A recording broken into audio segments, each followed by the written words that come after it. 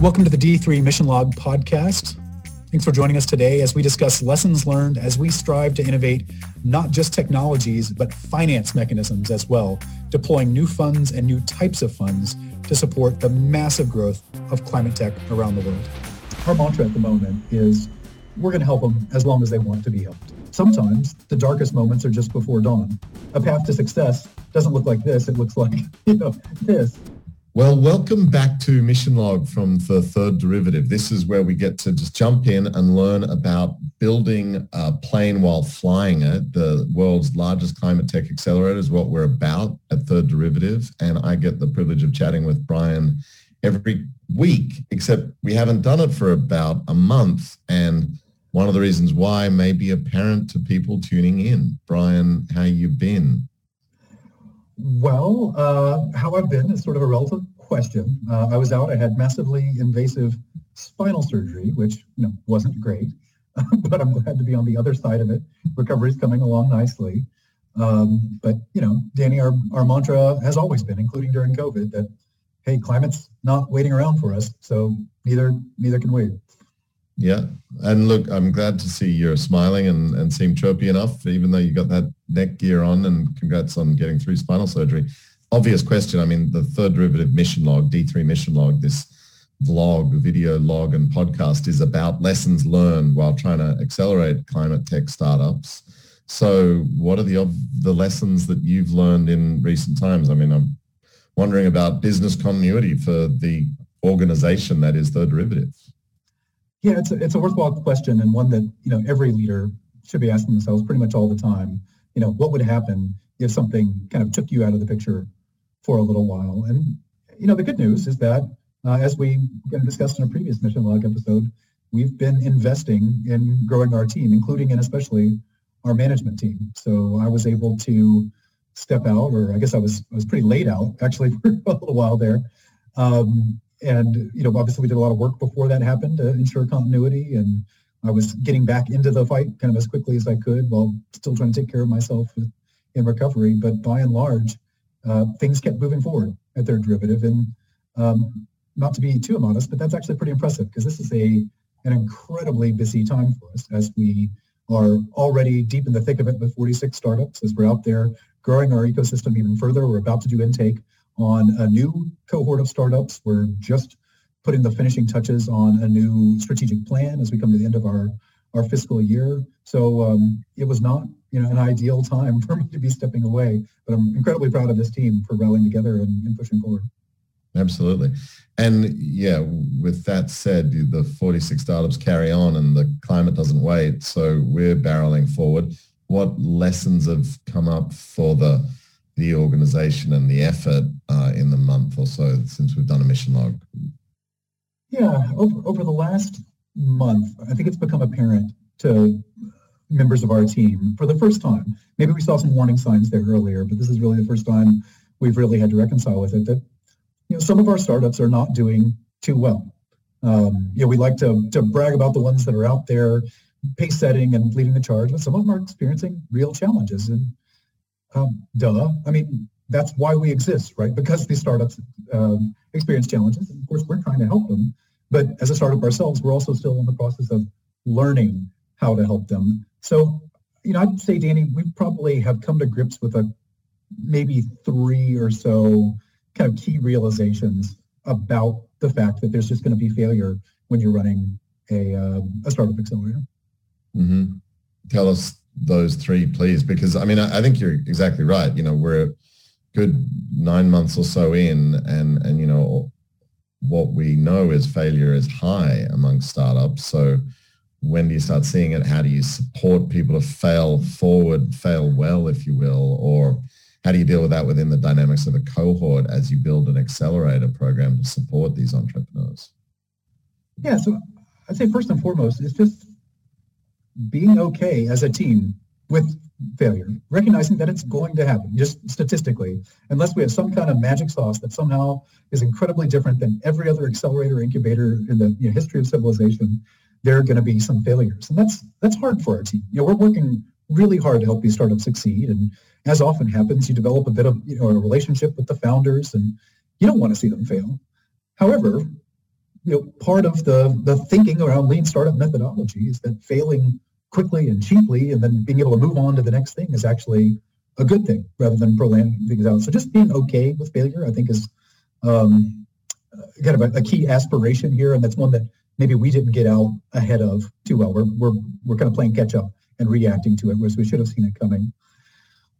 There's a real question about, in any case, when we have 46 startups and we're about to have a bunch more, how much time do we spend with this startup versus that startup? Do we help the ones that are already going and try to help them go farther, or we help the ones that need the most help? That's a question that's out there anyway.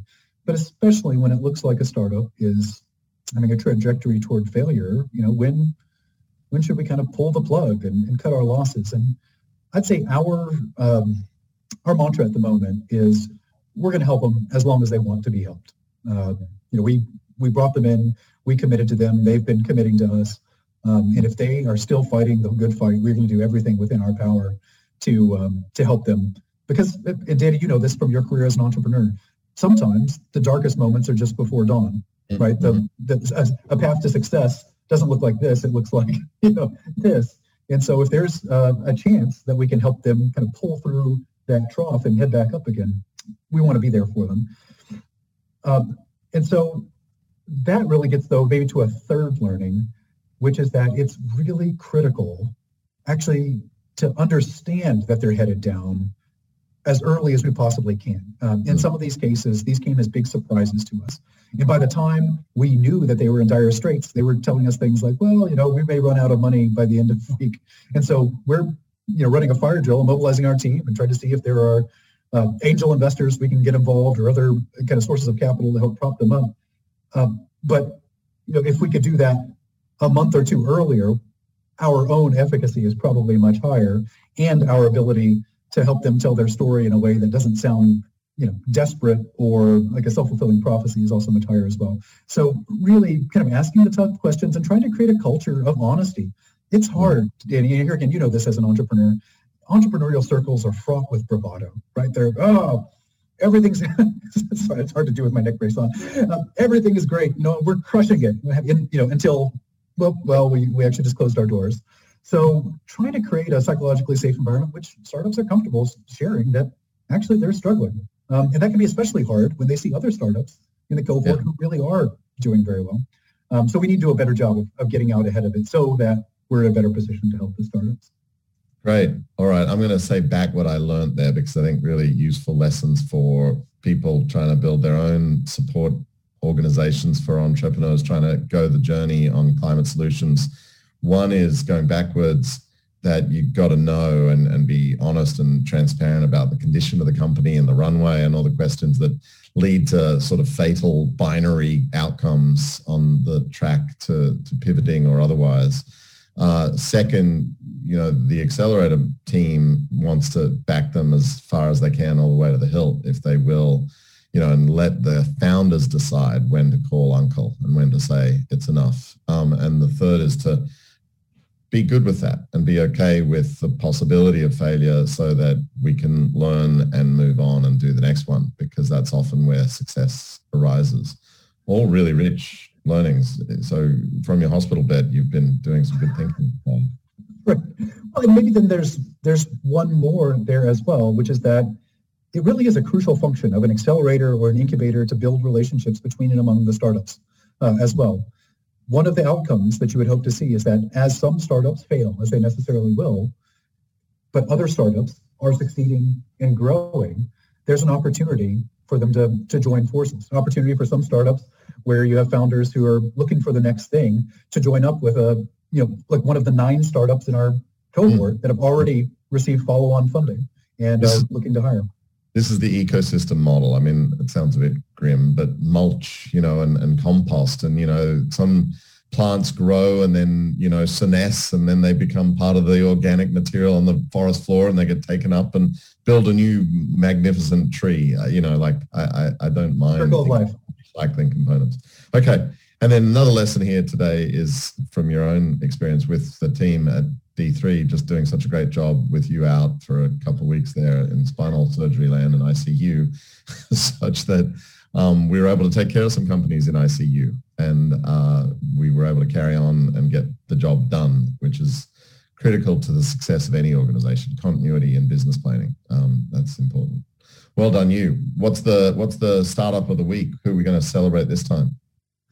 Well, I thought it would be an interesting counterpoint, since we're talking about failing startups, actually to talk about one that is doing the opposite and is just continuously kind of growing faster and faster. It's one that we've actually already featured on this podcast previously. Speaking of trees and growth, formerly known as Sylvia Terra, a digital forestry and carbon market startup. They've recently rebranded as NCX, and I think last time we were talking about how they had just closed a seed round of funding. That was only a few months ago, and now they've closed a $20 million U.S. Series A. So they are off to the races, and we wish them all the best.